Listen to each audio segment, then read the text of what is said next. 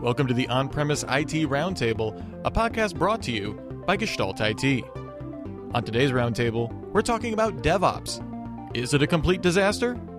Discussing this completely non-controversial topic, we have Stephen Foskett moderating the discussion, Joop Piskare, Nigel Poulton, Jason Nash, Karen Lopez, and of course, Ray Lucchesi. Check out our show notes for links to all of their stuff at gestaltit.com/podcast. Welcome, everybody, to the Gestalt IT Roundtable podcast. I'm Stephen Foskett. I'm going to be your host today for this discussion, this interesting discussion. We are here at Cloud Field Day, Data Field Day in sunny Silicon Valley, and we've got a group of people around here who are specialists in clouds and containers and big data and DevOps. And one of the things that's been kind of nagging at my mind, the more I hear about this, the more I understand where they're going with DevOps. I understand that you're trying to reduce latency between development and production. I get that. But there's always that voice in the back of my head that says, DevOps is a load of crap. This is not going to work. So, Joop, when I said that, you nodded vigorously. Oh, yeah. What do you think? So the best way for me to describe why I kind of agree with the fact that it's total crap is, compare it to someone who is abroad. He's traveling, and they rack up a $11,000 bill for roaming charges, right? That's kind of how developers look at infrastructure. They have no idea what they're doing. They have no idea what it's going to cost them, and suddenly there's an $11,000 bill where they expected $50, right? I don't think we have $11,000 bills. Is that a Trump thing? Okay. So basically, my whole premise is developers don't know anything about the underlying stuff, and they'll just keep doing it wrong.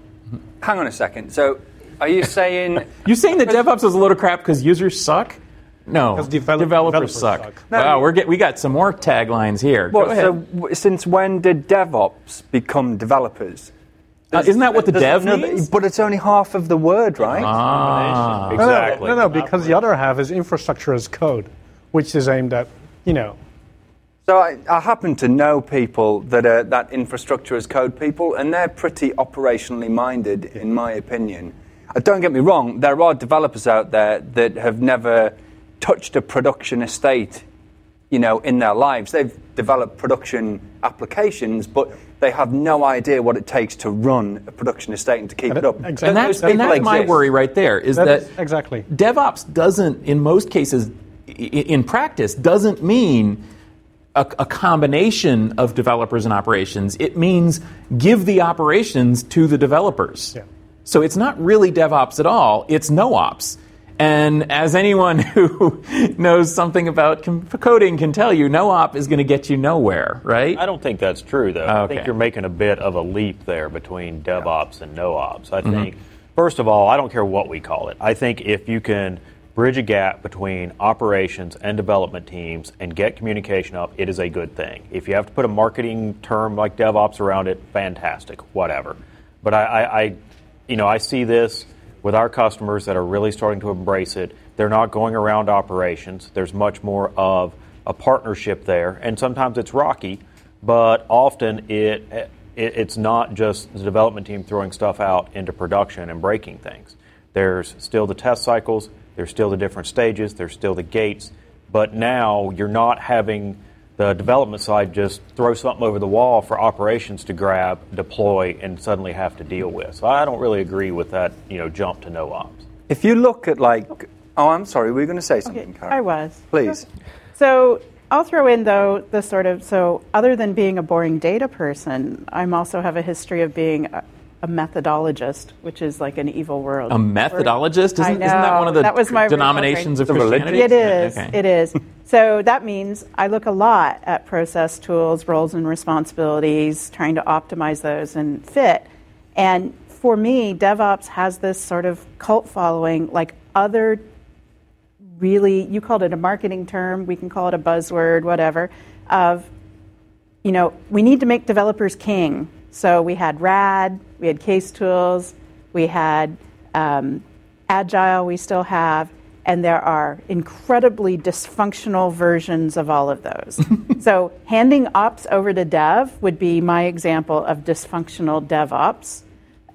Bridging the gap, which is really the DevOps story, I think is wonderful because a methodologist wants processes and standards and tools and techniques in place to keep people from doing stupid things. Like, that's the real reason to have methods. And so I think that it depends answer is that a lot of DevOps, as it's being implemented, is a load of crap because it's just another way for developers to say, get out of my way, I want to do what I want to do, and I want to optimize my process. And I don't care about data quality, I don't care about compliance, I don't care about that, I just don't want to get paged. So I want to build this, and I want to cooperate with ops so that they'll do what I want them to do, but then they'll be paged afterwards, after I've built this great, beautiful, developed-based operational system that won't work.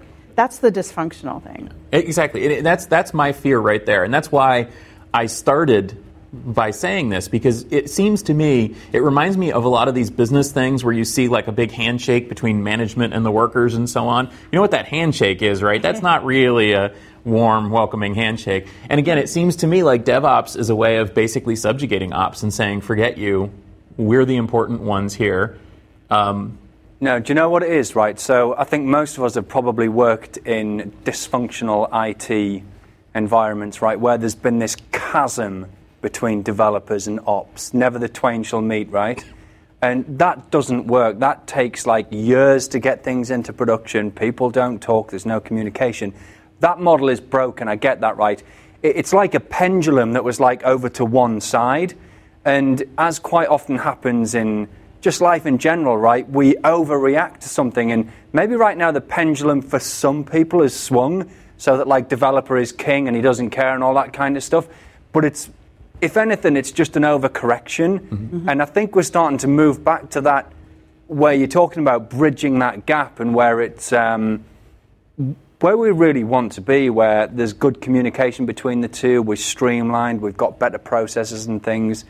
I think where we are for some companies right now is just that big overreaction. Mm-hmm. Yeah, and pendulums, that's what it is, always. And I think like the things I'm fan of in DevOps is that the real focus on automating stuff. Stop making stupid mistakes. Stop restoring to the wrong server. Stop turning off the wrong server. Stop losing your backups. Stop making your backups different every single time. I mean, that seems like such a no-brainer, and yet we've always made those mistakes. And I think that's one of the parts of the focus of DevOps that I really, really like, because it's about not being another IT embarrassment story in front of business and customers. I have a couple of thoughts here, because just like Stephen, I'm the last bastion of the old silos of infrastructure. Everybody else is like, oh, we got to run software, and it's got to be like this. And Jason, to your point, yes, you're absolutely right. In today's model, we are no longer catapulting boulders over the wall for ops. We are instead showering them with rains of arrows. Little changes that we don't know which one caused the problem. There was a great podcast that the Packet Pushers did, I think it was last week, where they talked about this. They said, when you look at models where the development teams either have cited heavily in ops or done things like that, yes, you absolutely get away from the things of networking taking 2 weeks to provision a port or the storage admins not taking a month to give you a LUN. But what you lose track of is which little change that you checked in was the catalyst for destroying things 4 months from now. Yeah, developers have a great way of tracking all the things that they screw up. But the problem is those compounding problems have interactions that we can't determine. And anybody who's ever done a code upgrade on a SAN or tried to stabilize a routing process, hell, anybody who's ever worked with Novell Directory Services knows you make a change, you walk away, and you let the system sort out what just happened, and you come back and you make another change later. When you are trying to make a whole bunch of little changes because we're doing continuous integration and continuous development, because developers don't like to ask, mother may I when they do things, it's a big house of cards, and one thing will cause it to all fall apart. Yeah, but would you rather do incremental updates or one large SAN upgrade? I mean, would you rather make and track those small changes that need to be made or run from that boulder? And I think that's the difference. And nobody's saying hourly pushes and, deployments, right? There are people that do that, but those people don't believe what keynote speakers say on stages. The number of people doing those things is this big. Mm-hmm. The rest of the world, their idea of continuous deployment is maybe once a month, maybe once a quarter, right? And if you do it properly, if you test, now I'm saying if, right? If you test properly, if you do these things properly, and that's part of the whole DevOps mentality, is you should be able to capture and see those changes and do it correctly. Now, if you shortcut it and your testing doesn't even remotely resemble production, then you get what you get. But I think that these large push and large releases over to ops is far worse than incremental weekly, monthly, quarterly changes that are actually tested instead of the stuff that's just chucked over. But it all comes down to proper change management, basically. Agreed. Yeah. So the reason I actually think that the whole DevOps term is more of a marketing term than anything else, because each time I hear someone say DevOps, I hear someone say ITIL, change management processes. And it all comes down to just simple communication. Be aware of which tooling is used on what side. What we've got to get to a point, for me at least, is to stop looking at our dev and ops environments as playgrounds for people to make changes, or whether they be hourly or yearly. We've got to make our infrastructure look like a utility. It needs to look like Amazon. If you make a change in your Amazon environment, it doesn't crash the rest of Amazon, because they have ways of turning their entire infrastructure into a resource pool. And that's what we have to do. The network has to be stable. And in order for that to happen, that's another completely different argument. The developers have to stop asking the storage and the network admins to fix their stupid coding mistakes in our infrastructure. Your network background is showing, Tom. Your CCIE is sticking out of your shirt right here, let me feed you a softball, Karen.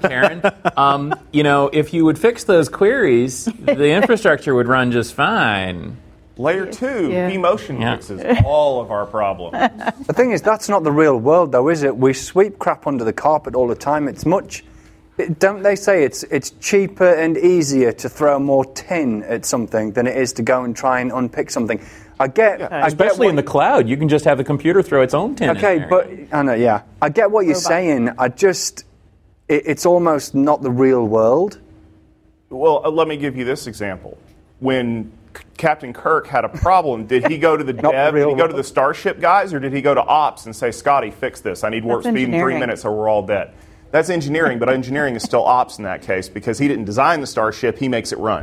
No, that's actually DevOps.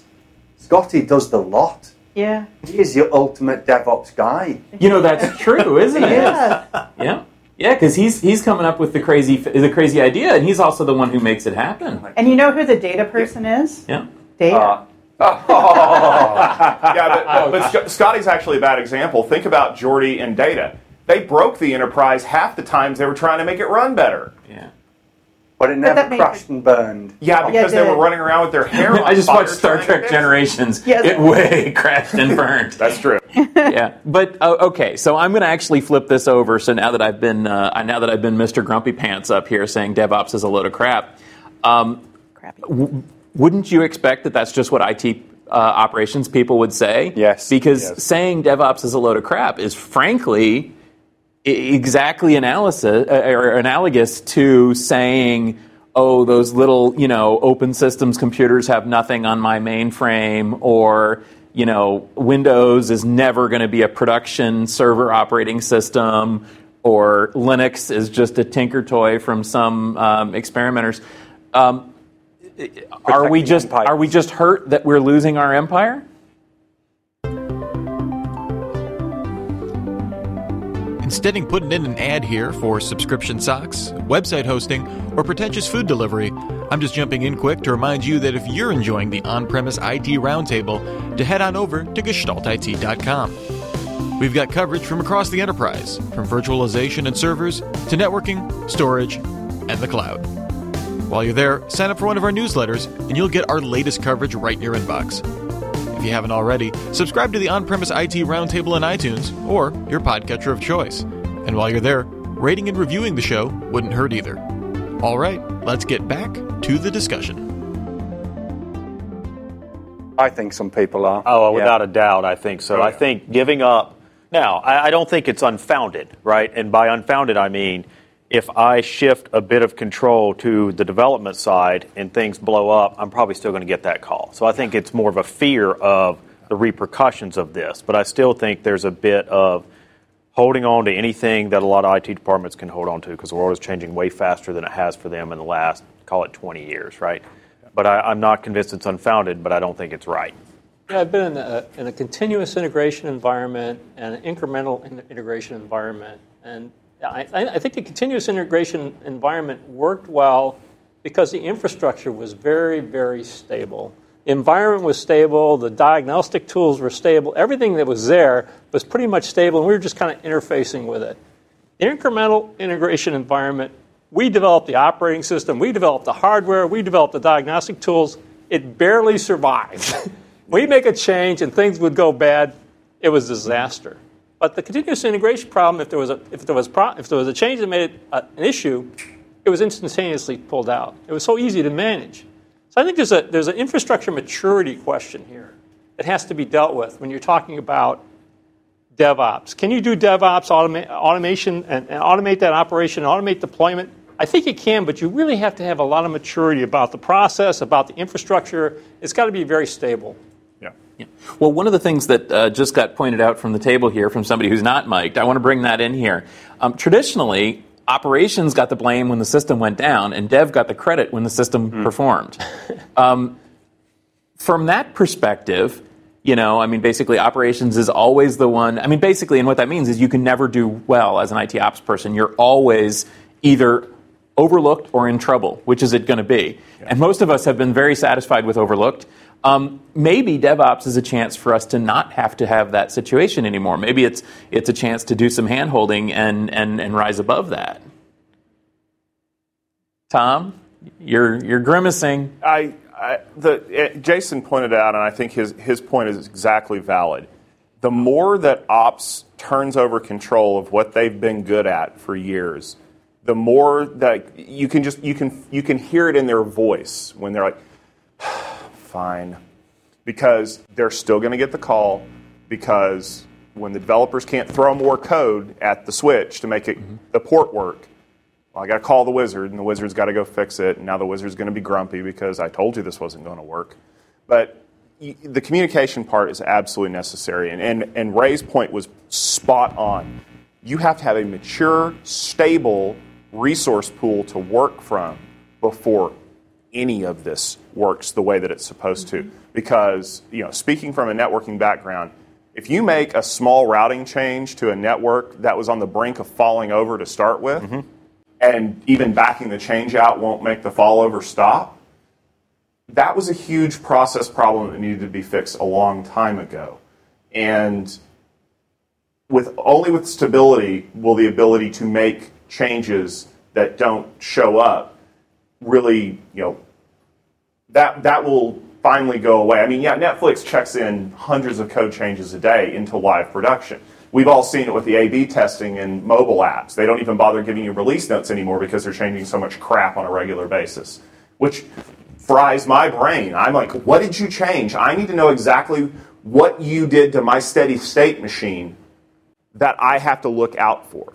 And honestly, one of the biggest things for anyone in here who plays video games knows, when you check a code patch into a living system, you never know what's going to happen there. And you have to understand all of the different interactions between all the little actors in the system before you understand that, because you can never assume that a code base is stable.